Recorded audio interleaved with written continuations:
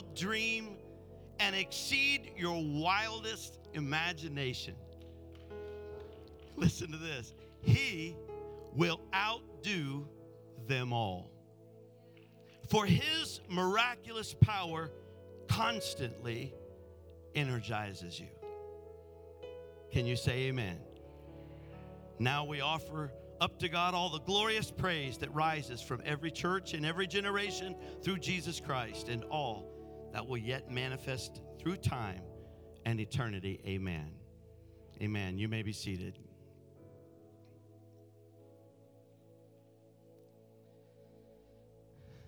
Behold, what manner of love the Father has bestowed on us, that we should be called children of God.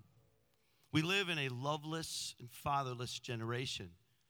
So today we honor and we're thankful for the men who've stepped up to the plate to be godly, good fathers. These three gentlemen that stand, that's it, before you, are gentlemen that I believe prayerfully the Lord has brought together for this Sunday morning, for the message. They will be kind of tag teaming each other. Brother James Jones, Pastor Jones, who serves as our senior adult minister here at the church, he is going to be coming first. Then Brother Jim Jackson, who works in our children's area and department, and he does a great job with them and all over the rest of the church, wherever he volunteers with his family. And then Brother Marty Tackett, who serves on our council and in ministry and Oasis Youth Ministry, is one of the leaders and helps me in many, many ways as chairman of our finance. And so he is someone who is very close to my own heart, and besides all that, he's my brother. So there you go. But these gentlemen all come with qualification. I've watched, and I mentioned this in the first service, and I'll try to do it again, the justice. But Brother James has been with us a little over a year on staff, but they've been with us for many years as their family, the Jones family and the Bales family, have been a part of our congregation. So many, many trips, he and Sister Beverly would come and be with us and visit with us, and now we have them. And I've watched over this last year how that his family honors him and he leads them. I've watched how he cares for them. And how the thing that touches my heart the most is the way that they look to him and give him such honor. It speaks well of his heart to be a good father. And he is that. And I appreciate him and honor him today. And he will share with us the heart of the Father. And that will be a beautiful, beautiful message that he's qualified to share. Jim Jackson is a man's man, a sportsman. He's got 4 boys, and they're all involved in all kinds of different sports. And you can see Jim always stand. He never sits at a ball game. He's always standing on the back so that he can be like given instruction from the bleachers. And he's constantly there supporting and loving his children, his sons, his wife. And yet, at the same time, I've seen him in moments where he genuinely seeks out counsel and advice concerning the raising of his children, because he has such a heart for them beyond the sports, beyond the activities of life and the ways that they'll make him proud there. He spends a lot of time nurturing and fathering them, and he is with us today to talk about how a father's heart loves his wife. Brother Marty Tackett, who again I've mentioned is my brother, and he has been someone that I've watched clear back to the beginning and when he came into our family. And I've seen him as he's raised his daughters and how he has been a leader. He's a patriarch. Not only his daughters, but his grandchildren, they look to him. They follow after him. He's a leader. And I've watched him spiritually lead his family as well as in so many other ways, a strong personality. But I've watched how he is shown patience and kindness and gentleness and yet wisdom that is so beyond himself, as I've watched him as he would silently at times stop for a moment in order to get the mind of God before he even speaks to his family. I've loved watching how he fathers and how he loves his wife, who is my baby sister. So these guys are going to be sharing with us. I know you're excited to hear them. They are qualified as godly, good fathers. In the first service, I read the lyrics to the Good Father song, but I'll spare you. as we want to get right into it this morning. But good Father is our Father in heaven, who gives us the greatest example to follow, and these gentlemen have done that, and I believe God is going to touch them and anoint them to share with us today. So make them welcome as our first speaker comes.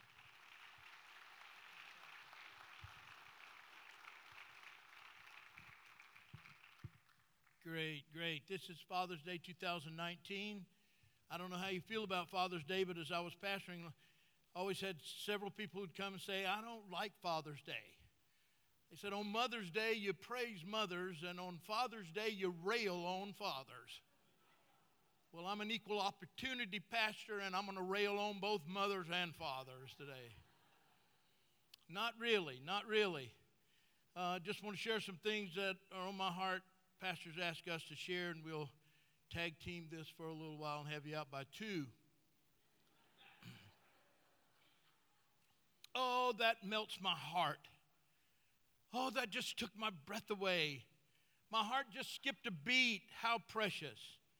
If you haven't said these things, you've heard those around you who have said them. What's behind a statement like that? The purity, preciousness, beauty of that moment is so overwhelming and disarming that we can't even fully express it. We might say this about a baby, everybody perhaps has, but the idea of saying this about a powerful father is beyond us. I think that this idea exactly represents the intense passion of the heart that I hope will become meaningful and even challenging to not just fathers today, but to all of us. I personally think that the role of both mothers and fathers have been provided for us by God for our learning. It's obvious and very subtle ways that God is teaching us how to fulfill our roles and how to be like Him. We've learned, and what we learn about Him and about His love for us is extremely important as we go forth in our role as fathers. Who has more influence in the early life of a child than the parents? We have responsibility as parents to fulfill the role of teachers. While the knowledge of facts can be taught, the passion for values must be caught. Kids do what they see. Fathers must model a certain strength and resolve for the principles that flow out of a deep passion for a personal experience with God. Quite possibly, a heart for God is the most important thing that can be passed down to the next generation. If I ask you which was your favorite sports team and why, what would your answer be? One of my childhood models was my brother, who was a pastor and had a high place in my heart. And he loved the Braves with a passion. Now, whether you're for the Braves or not, I don't want to debate that. Are they still a team? Well,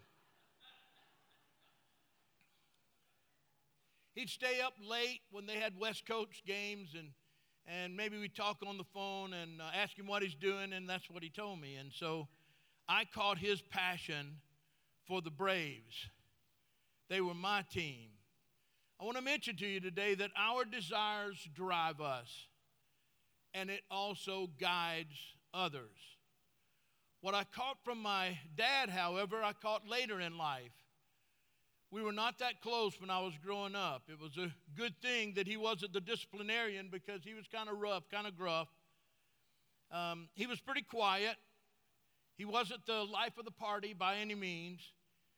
He couldn't debate the gospel or articulate his ideas very well, and we lived in a rented home all of our lives. By the time I was in college, however, I not only loved him, I liked him. He was not very affectionate, but we knew that he loved his kids. His exemplary work ethic was not to buy bigger toys for himself, but to provide for his family. he was making a living for us. You could count on him to be home in the evenings, whether it was nice or stormy. I not only caught the value of hard work from him, but I caught the value of faithfulness to the house of God from him.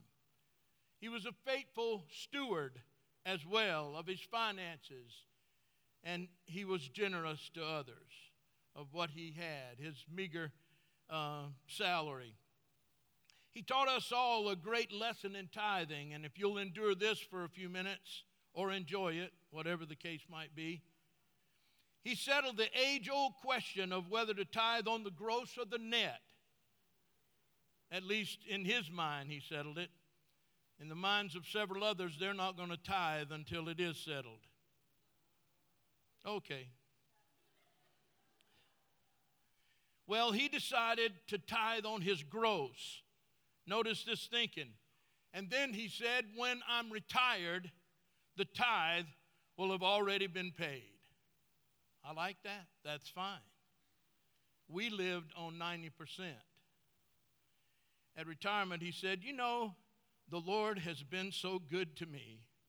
I'm just going to continue to give my tithe to the Lord.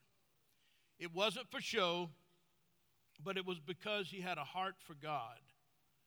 Now, knowledge and desire are similar and connected, but not the same. It's not what we know that motivates us. In fact, the Bible says knowledge puffeth up. But frankly, it's what we want that motivates us. It's our desire that drives us. We're motivated to do whatever we want to do. If we want something, we'll move heaven and earth to get it. Second mortgage even, if necessary. We should know this, though, folks, that God wants us to love him with that kind of desire. He longs for us to love him with all of our heart, with all of our soul, with all of our mind, and all of our strength while you have it. In fact, this is commanded of God in both the Old and the New Testament. Jeremiah 24:7 says this, listen, I will give them a heart to know me. That's what God wants of us. That I am the Lord, and they shall be my people, and I'll be their God, for they shall return unto me with their whole heart. God chose Israel, and by extension, King David as the apple of his eye. Why? I believe it was because David had a heart for God.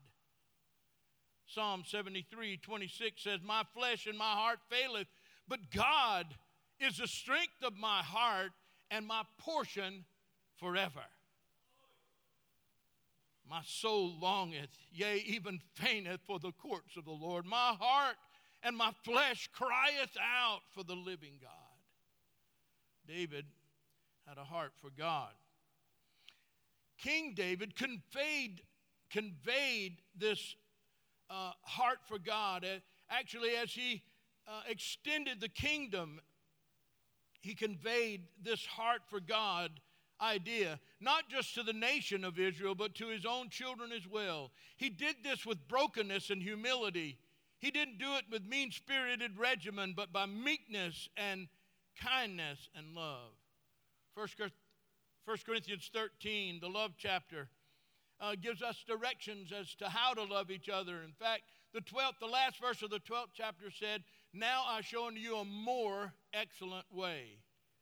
This more excellent way that we have been shown is charity. Charity are the legs of love. It's doing. Submission is to God is the heart of love. And as David conveyed the kingdom to his son Solomon, he demonstrated his heart for the Almighty God by establishing this foundation of submission for future generations. I wish I could underscore the importance of this, and I know it's not in my notes right now, but the whole idea of submission is God's. He loves the humble and rejects the haughty. God wants us to submit ourselves unto the Lord. And in submitting ourselves unto to the Lord, we'll find that we're supposed to submit ourselves to one another as well. So submission is the heart of love. And as David conveyed this kingdom, he shared this great principle. 1 Chronicles 29:11. Thine, O Lord, is the greatness. Thine, O Lord, is the power. Thine, O Lord, is the glory. Thine, O Lord, is the victory and the majesty. For all that is in heaven and all that is in earth is thine. Thine is the kingdom, O Lord, and thou art exalted as head over all. Do you hear it? It's not mine, but thine. I found it quite interesting that what David said to Solomon must have been passed along to other generations. And so now we see that Jesus, the Son of David, who is destined to be the eternal King, used the same phrase, teaching submission to his disciples, to the purpose and plan of God in the Lord's Prayer. I just cannot get over it. As he says, after this manner, therefore, pray ye, our Father which art in heaven. Hallowed be thy name. Thy kingdom come, not mine. Thy will be done, not mine. Give us this day our daily bread, and forgive us our debts, and forgive us our debtors, as we forgive our debtors. And lead us not into temptation, but deliver us from evil. For thine is the kingdom. Thine is the power. Thine is the glory forever and ever. Fathers, your children will catch what you have a passion for. Do you have a heart for God is the big question. That heart for God was not just for that generation. It's for every generation. And this is the challenge to every father who is willing to be used of God to change the lives of those who have been committed into our care. Godly fathers must have a heart for God. Let's keep the main thing the main thing. Let us, with great diligence, guard our love, guard our passion, and guard our heart for God. In Jesus' name, amen.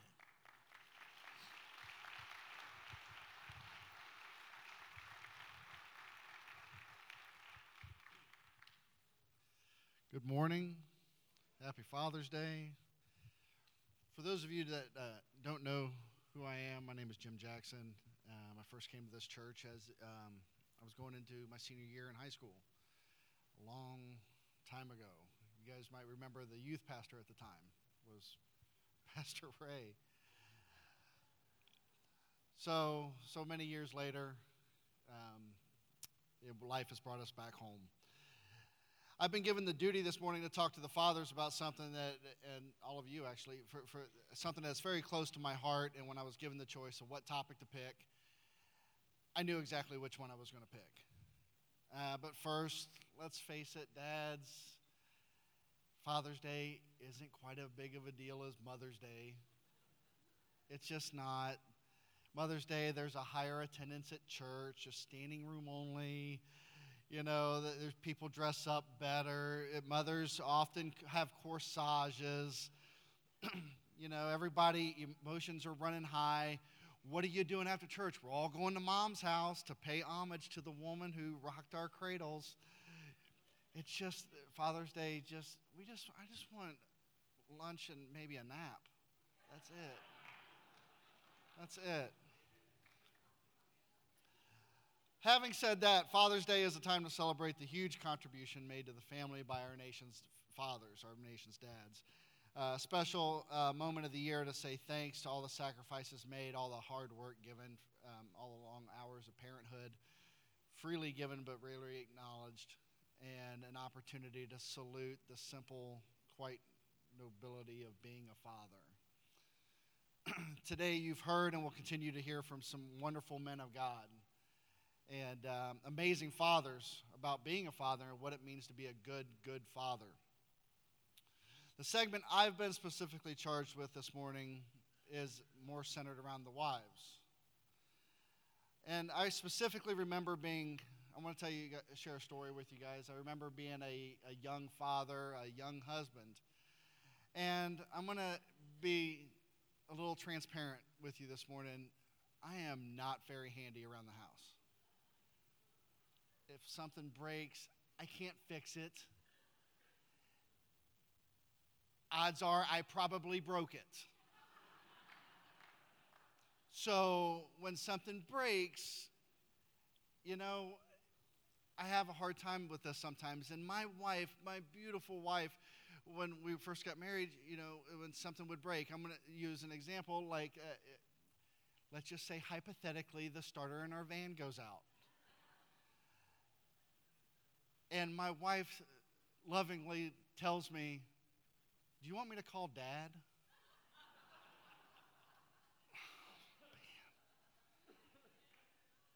Still hurts to hear it. Still, it hurts to say it out loud. No, I don't want you to call my father-in-law. I don't need his help. I can handle this myself, thank you very much. Oh, can you? Yes, I can. But let me tell you guys, I want to share something with you because my father died he passed away when I was 12. Now, I have had my father-in-law in my life longer than I had my father, my actual father. I want to brag on him just for a minute. I want to tell you how cool my father-in-law is, okay? He is already at the door because my wife already called him.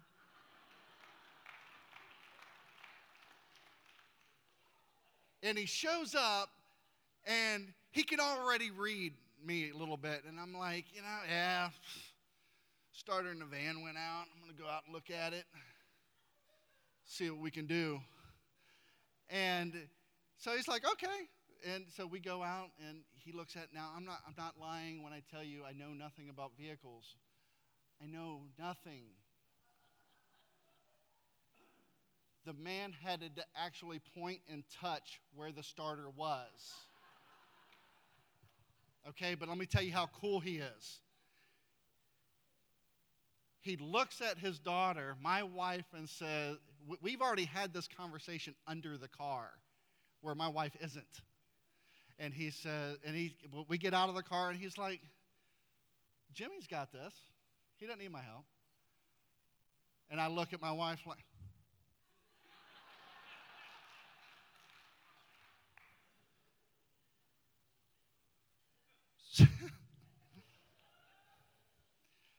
but it's like a knife to the heart. Do you want me to call my dad? No, I don't want you to call your dad. Because I want to be the man of the house. I want to be the protector. I want to be the provider. I want to be the superhero to swoop in and save the day. And I want to be the man of her dreams. And that is actually the title of my segment this morning, The Man of Her Dreams. Some of you may have heard of a legendary college basketball coach, coached UCLA for several years, John Wooden. And he won 10 NCAA championships in a 12-year period of time. And in his memoirs, A Lifetime of Reflections on and off the court, he writes, the best thing a father can do for his children is to love their mother. And I couldn't agree more.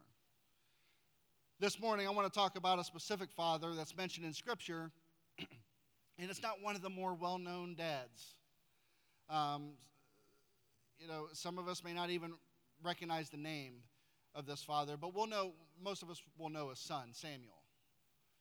But Elkanah is mentioned in the Bible, and although his mention is brief, it's not as detailed as Hannah, but it highlights two powerful lessons that fathers of every generation can benefit from.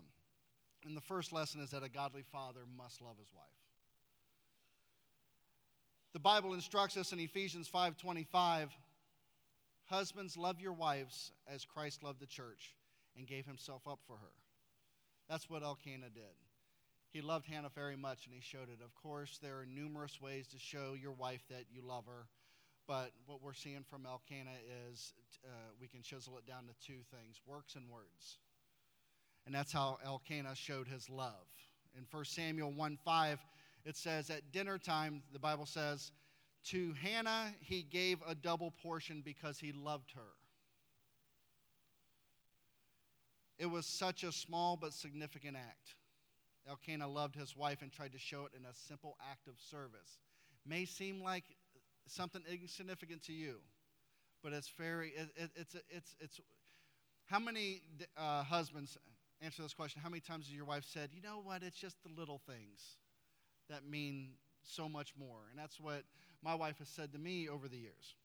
It's the little things, and that's what Elkanah has figured out here.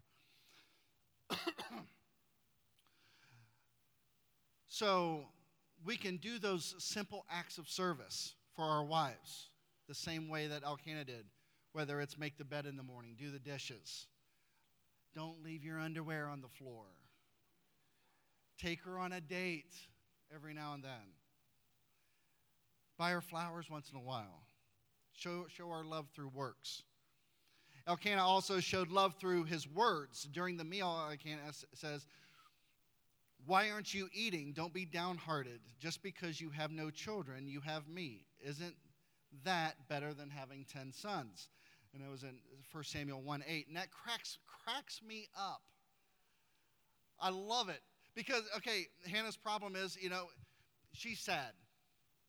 She's got the weight of the world on her shoulders. She just wants to be a mom. She wants a child, and she swears, to God that, look, I'll dedicate this child to you. But she's down because she hasn't had a child yet. And Elkanah looks at her with a serious face. I'm assuming it's serious. But he looks at her and says, you have me. What more could you want? Huh? So, but we're going to give him credit because he's trying to lift her up through words of encouragement. And we'll give him an A for effort. But he saw his wife hurting, and he wanted to encourage her and show his love. Now, I'm not going to pat Elkanah on the back too much without commenting on his glaring mistake, which is he married 2 women. But Elkanah does give us some wisdom here when it comes to loving his wife. Now, from my point of view, this happens before Samuel was born, and this is something that I've said for years with family and friends whenever this topic's come up, is that she was here before the kids. She's going to be here after the kids. So it is so important for me and for my heart that a good father loves his wife with all of his heart and shows this love to his children. That brings me to my next question. Why is it so important to show love? To show love to the mother of my children. In his book, John Dresser states, the book was titled, If I Could Do It All Again. He shares 8 things that he would do differently. And if he could go through the years of being a father all over again, can you imagine what the number one thing on his list was that he could do if he had it to do all over again? He says, if I had it to do all over again, first of all, I would love my wife more. Because loving my children's mother more would create an environment of security in our home. Our love would be something they could see, something they would never have to worry about. Dads, let's not wait until we're looking back wishing we could do it all over again. Godly fathers love their wives. And, if you're a single dad, still, godly fathers love the mother of their children. Godly fathers desire to be the man of her dreams. Today we're celebrating and honoring fathers. Being a father is a great responsibility. What we do as a father will impact generations to come. Our children will learn by watching us, and they will become the type of parents that we were. Children learn by our example. In Proverbs 22:6, it says, train a child in a way that he should go, and when he's old, he will not turn from it. And we have to start training our children from birth to be obedient and to love the Lord. But show of hands, do we have any, is this for fathers? Is this whose father is this is your first Father's Day as a dad? We have a couple? Oh, congratulations. I'm so excited to watch. Well, we have to start training. It starts from birth. From birth to be obedient and to love God. And we have to show them by our actions that we too love God. And that He's first in our lives. And this brings me back to Ephesians, and Ephesians 5:25, and I'm going to read on to 30. Husbands, love your wife just as Christ loved the church and gave Himself up for her, to make her holy, cleansing her by the washing with water through the word, and to present her to Himself as a radiant church, without stain or wrinkle or any other blemish, but holy and blameless. Husbands, we are to love our wives the same way that Christ loved the church. The same that Christ loves us. Christ loved us so much that He laid down His life for us through shedding of His blood. We've been made holy and blameless. Husbands, we're to lift up our wives, not put them down. We're to see our wives as Christ sees us, holy and blameless, without fault. We're to lead our families with the Word of God and not with our own desires. Verse 28, in the same way, husbands ought to love their wives as their own bodies. He who loves his wife loves himself. After all, no one ever hated his own body, but he feeds and cares for it just as Christ does the church. For we are members of His body. This verse tells us that we're to care for our wives and provide for her needs, for the same way that God provides for our needs. Husbands, dads, since we're on Father's Day today, how often do you kiss your wife? How often do your kids see you kiss your wife? Yeah, it grosses them out. But honestly, that's part of the fun. But do your kids see the affection that you have for your wife? How often do you tell your wife that you love her in front of your children? How often do you show your love for her by helping her around the house and not say, sometimes dads become it's like a union. It's like, no, that's not my job, that's her job. How often do we jump in and help out on things that we don't think is our role? Do our kids see that? Christ is there to help us. Or do our kids see us helping our wives? When we married our wife, we became as one. And that becoming as one means that we no longer function independently, but we function together in one agreement. Doesn't mean we always agree, but we function in one agreement in all things. And the Christians in the world belong to one body. The body is the body of Jesus Christ that saved each and every one of us and brought us together as Christians in one body for the glorification of Jesus Christ. Becoming one also means that we're married for life. If we want the respect of our wife, let's earn it. Earn it by loving her as Christ loved the church. And I know you may be sitting there thinking, Jim, that is a beautiful speech you just gave, but you do not know my wife.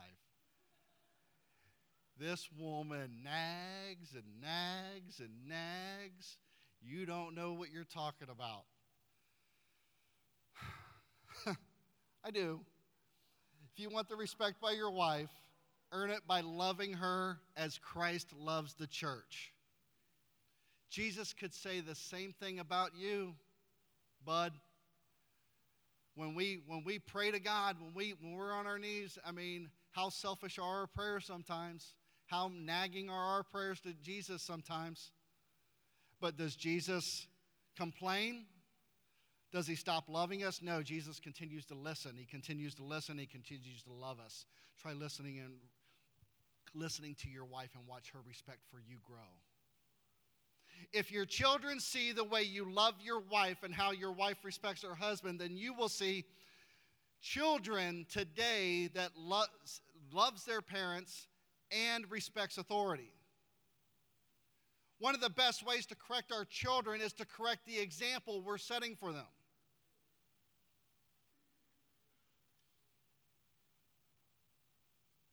I want to share with you one quick story, and then I'll be done. It was at least 10 years ago.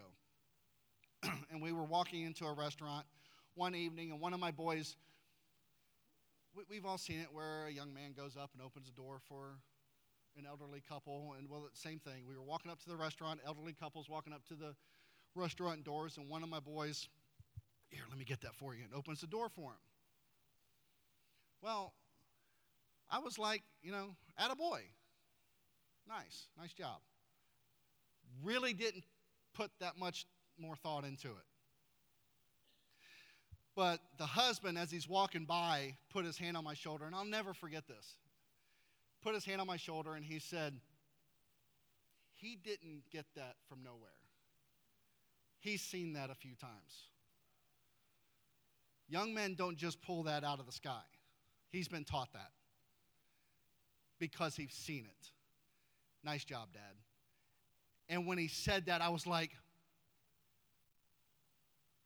they see everything. They see everything.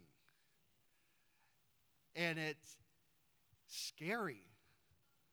But we have, as fathers, we have an opportunity to impact our children through our actions and be as an example. Fathers of sons. Oh, and by the way, I'm not going to tell you which child it was. I know my kids are going to ask me later, which one was it? They've all done it. But fathers of sons, we have to be the standard for how our kids, our sons, see how they're supposed to treat a young woman as they grow older. Fathers of daughters, we have to be the standard for what is to expect from a young man when they begin to date. How they should be treated when they start dating. It's a responsibility that we carry with us every day that we breathe. Our kids are watching. What do they see? Do they see a man who is harsh, bitter, angry, hateful?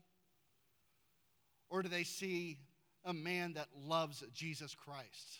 Do they see a man that loves their mom?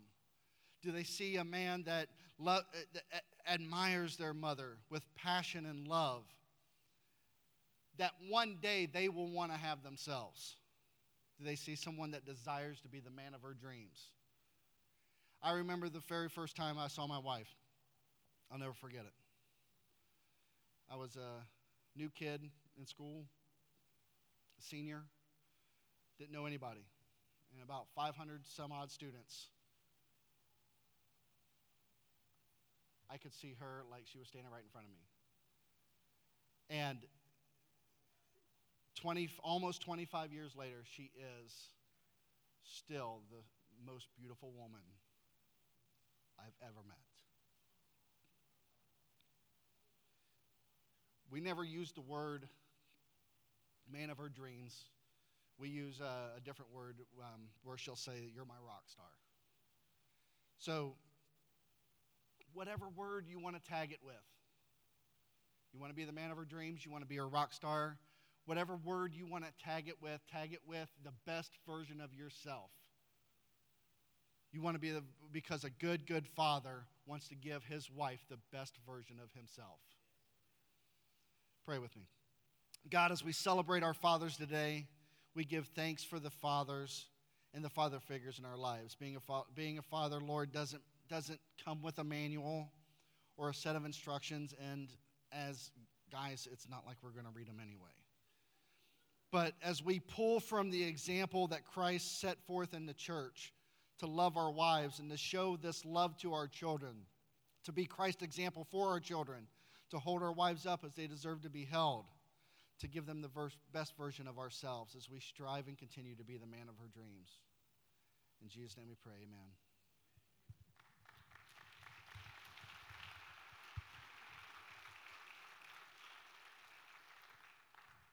I'm aware of the time. That clock says I have no time left. Pastor Jones says I've got to 2 o'clock. So I'll be quick. I'm tasked with the father's heart for his children. Today is Father's Day 2019, and I believe it's one of the most important days of the year. I believe that in this house it can be a pivotal moment for each and every one of us that are here this morning. We all have a Heavenly Father. That Heavenly Father, as it is displayed in Jeremiah 29:11, a scripture we're all familiar with, "For I know the plans I have for you, declares the Lord. Plans not to harm you, but plans to prosper you and to give you hope and to give you a future." We all share in that vision that God has laid out for each and every one of us in this place today. If I could sum up one word, what I believe is that would wrap this message up as far as the influence that a father has in his children. From our Heavenly Father down to us, from our spiritual fathers into our life, and from us earthly fathers into our children, or grandfathers into our grandchildren, it would be this word courage. I believe that courage is what we deposit, whether courage to do the right thing or courage to do the wrong thing. You've heard it said on this stage already that it's not necessarily the things that we say or the things that we intend to do, but it's the things that we live out, the things that we do day in and day out that are caught. It's not necessarily those times we try to teach, but it's those things that are caught that live out in our kids' lives. I believe it's displayed best in the story of Joshua. Joshua was in the shadow of Moses through his ministry. He was there when Moses needed somebody to go out on the front lines of battle. We know that it was Joshua, son of Nun, but you don't hear too much about that. What you always hear is this spiritual father, Moses, that was the one that led him. And we see that he was in the shadow when Moses was up on the mountain and he was trying to win the battle, and his hands got weary. It was Aaron and Hur on each side that had to hold his hands up. And as long as his hands were up, Joshua had courage on the front line to lead God's people to the battle line. And when his hands went down, somewhere courage was being lost on the front line of the battle. I believe, in one word, the thing that fathers can deposit into their kids is courage. Courage to tackle the plans that God has for them. I believe that strength and courage, we see that displayed in Joshua 1:9. It says, "Have I not commanded thee?" This was the words to Joshua, who had to go into the promised land and to lead God's people. He said, "Be strong and of good courage. Be not afraid, neither be dismayed. For the Lord thy God is with you wherever you go." I believe it was the handles of strength and courage that Joshua grabbed a hold of as he led God's people right into the battle to take the promises that God had for him. And what we have to understand, and everyone in this place needs to grab a hold of, that when you live out the plans that God has for you in your life, you need to grab the handles of strength and courage and have the confidence that it is God that is with you everywhere that you go. We see that in God's word. I wanted to get up here and tell you how great of a dad I was. But unfortunately, I tend to look at the places I fell short in my life. Sometimes we do that as fathers. We kind of were hard on ourselves. And I want to honor the fathers in this place, because sometimes we do make mistakes. Sometimes we don't get it right, and that's okay. What we need to grab a hold of today is that it's never too late to start doing what is right. It's never too late. We need to grab a hold of the handles of strength and courage and start living out the plans that God has for us. Plans not to harm us, but to prosper us and to give us hope and a future. Today, we need to know that we need to have that kind of strength and that kind of courage to live this thing out. When I look back over my life, there are 3 men that I would say, as I stand here this morning, that have shaped the man that I am. My dad was in the first service. I was able to have him stand up, and I was able to honor him. My dad was a man's man. He always has been, and he always will be. He turns 80 next month, and you wouldn't know it when you see him. And one of the things I learned from my dad was a strong work ethic. I learned that at a young age. He would ask me if I wanted to help him do work on Saturdays, and I would always say yes on Friday. But at the age of 12 or 13, when he would go to wake me up on Saturday, I wanted to stay home and watch cartoons. And he would always make sure I got up, because if I promised something on Friday, I was going to follow through with it on Saturday. He would tickle my feet. He would drip water on my forehead. He would do whatever he had to do, but I was getting out of bed. He taught me a strong work ethic. He served our country in the Navy, and he went on after that to get on at local government, where he would spend the rest of his career until he got to a point of retirement. And it's interesting, I didn't share it at the first service, but I feel compelled to share it here. is when he got started in his career just a few months in, he suffered a very bad injury. And in that injury, it was life-threatening. He broke both of his legs. His lower back was damaged. He worked for the forestry department of that local government, and they had swung a log with a crane, and it had pinned him between the tire and that log. The only thing that saved his life was the fact that he was next to the tire when it happened. If it had been against any type of a fixed structure, he'd be dead. And they told him that he would be disabled and he'd never be able to work another day in his life. My dad crawled for 6 months. And he said, there's no way that I'm going to raise these two boys not seeing their dad go to work. And he got up and he finished that career until he got to a point of retirement. He taught me strong work ethic. I can remember going to work with him. He was a heavy equipment operator at the airport after he'd worked at the forestry department at that local government, and he would take me to work with him. It's kind of neat when you go to work with your dad because you get to see how other guys respect him or not respect him. And I'm telling you what, my dad was a quiet man, but he was respected. And I watched him carry a New Testament in his front pocket, and he would always share his faith when he was asked upon. And believe me, if you want to share your faith, just carry a New Testament in your pocket because people are going to ask you questions. And they would begin to ask my dad questions, and I would watch as he would share his faith with men. He deposited courage in me. Courage to work hard, courage to love my wife, courage to love my family, courage to reach for the things that God placed in my life that I didn't even know was there, but he gave me courage to reach for that. And this morning I honor him. The second major influence in my life is my father-in-law. Ray, I'd like you to stand up for a minute, if you would. Ray Phillips is my father-in-law, and I want you to know that this morning you can have a seat because I know you're going to get me later for having you stand. But I want you to know I honor you. I thank you for everything you've poured into my life.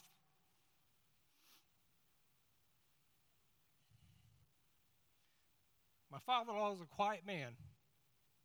You wouldn't know it by looking at him, but he's built many homes. He built the home my wife grew up in. I got to go over here because if I look at him, it'll make me cry.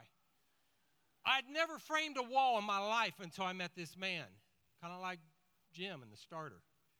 My wife thought I did it. Good father-in-laws, right? He taught me how to frame a wall. He taught me how to run electric. He taught me to hate plumbing. I hate plumbing. He taught me how to put a roof on a house. We must have roofed a dozen homes through the years. He taught me how to put siding on a home. He taught me how to lay flooring in a home.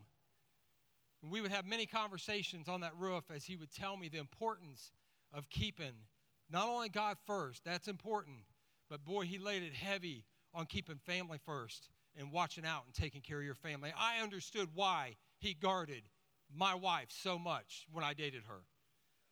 And I would go on to raise two daughters that I think I guarded even a little bit harder than he guarded Angie. He taught me how to do that. And today, I love you and I honor you. The third major influence in my life, and he gets to do this to a lot of people, and I'm going to do it to him this morning. Pastor Ray, if you would stand.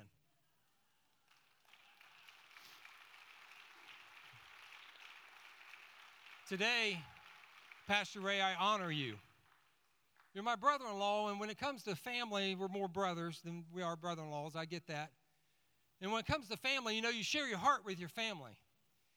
And I can remember being in my 20s, and God was doing things. He'd put a Church of God pastor in the office with me. There were only 2 positions out of 3,000 employees in the organization that I worked at, and he put me in an office with a Church of God pastor.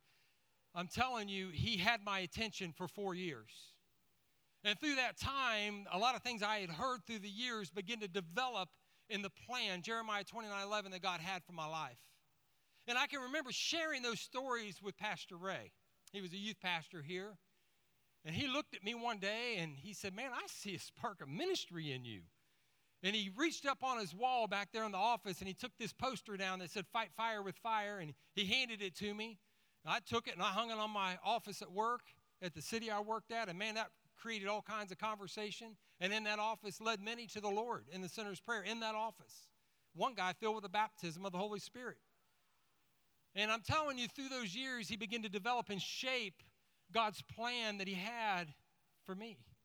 He gave me my first ministry opportunity. I taught 3rd and 4th grade boys in this church here. I'm telling you, that takes courage. Anybody taught 3rd and 4th grade boys before? You're going to have to be strong, and you're going to have to be very courageous, like Joshua, before you go into that room, let me tell you. But God was shaping me into something that God had for me, and I didn't even realize it. And he was using Pastor Ray as a spiritual father to mold me into who I was to be. And there I would teach a high school class on Wednesday night, and it could go on and on. But he deposited in me the courage to do the things that I didn't know that I could do for God. I didn't know it until he began to pour into me. Today we take a look at the heart of the Father for his children. And we need to consider those who God has put in our life to pour into us, to fulfill his word for us, and that is the plans that he has for each and every one of us. I want you to take a moment today and think of those people that have shaped your life and shaped you who you are. And that goes for every man and woman in this place. Think of the fathers, the spiritual fathers, those people who have poured into your life. And I want you to take a minute out of your day, and I want you to thank them for what they've done for you. And take time to thank our Heavenly Father, because ultimately it's his plan at work through them in your life. As I get ready to close, it was a few weeks ago that I was working on a front door at our house. Men tend to procrastinate, and my father-in-law, who helps me do everything, helped me put a front door in my house a year and a half ago. Never got a chance to paint it, never got a chance to trim it out. Finally had a minute this spring, and I got the door painted, and I got it all foamed in. I needed to trim it out. So I'm out there, and I got my tape measure. Angie's here at the church. She's practicing with the church choir, or church group, getting ready to go do youth camp. And I got my 2 grandsons, but I'm babysitting. I got a 2-year-old and a 3-year-old. We're talking about shaping the next generation. So I'm out there, and in Zechariah's famous words that he loves to say to me, he comes up and he says, "Papa, what are you doing?" Number one, I didn't have a Hot Wheel in my hand. I didn't have something that he wanted to play with, so he wanted to know what I was doing. So I began to halfway explain to him that Gigi wants this trim around the door, and I've got to get this trim put up, and I've been sitting on this for way too long. I got to get it done.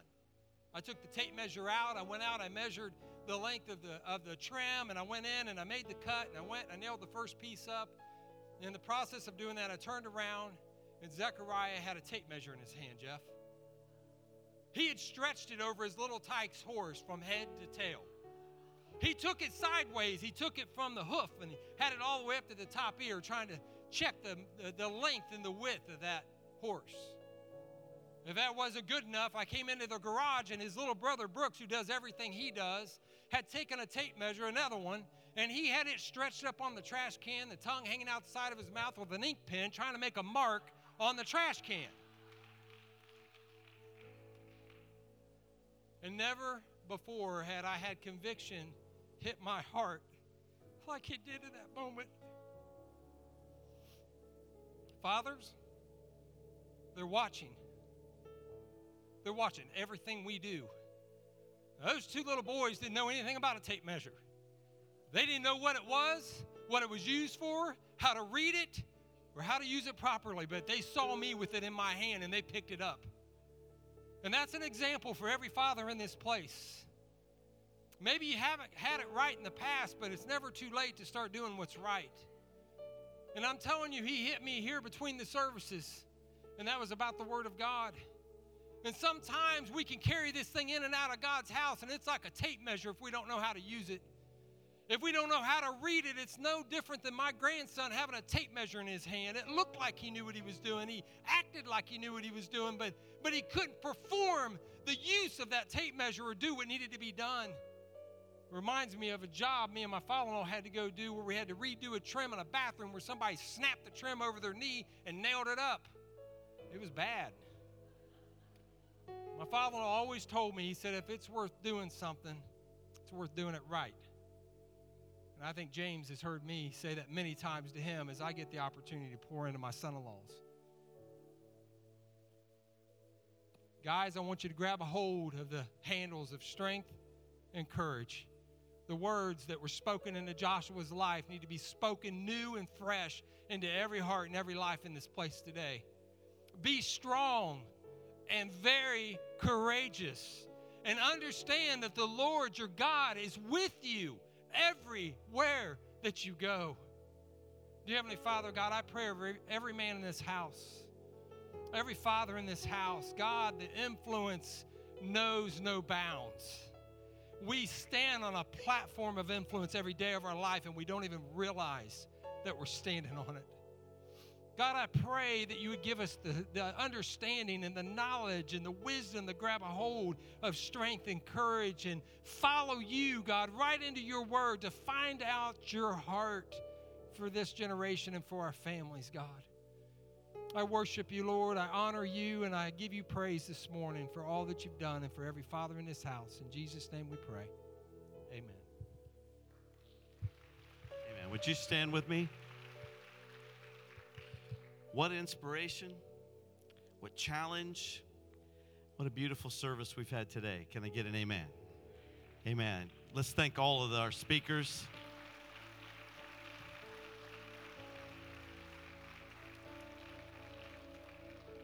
We've felt the presence of the Lord. He has been here in a mighty way. We have been preached to the Word of God and the application to our lives. I feel like there's nothing left to do except say, on your mark, get set, go. Because we've got enough in here today to go out and make it beautiful for our families and for our life. I hope that you celebrate today. I know my brother did it, but I want to say Happy Father's Day to my dad, who I love with all my heart, and I'm thankful for him, and we're going to celebrate him all day today. So we're going to do that. You go and celebrate your father, and yes. Oh, and don't forget, as we say on your mark, get set, go, that you go out here and get your picture taken. Please post them all on Facebook, Instagram, Twitter, photo album. Post them everywhere.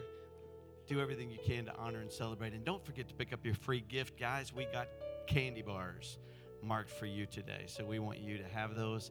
Pick up at least 1, 2. If there's any left, pick them all up. I don't care. Just make sure we have those. God bless you. Happy Father's Day to all of you. Amen.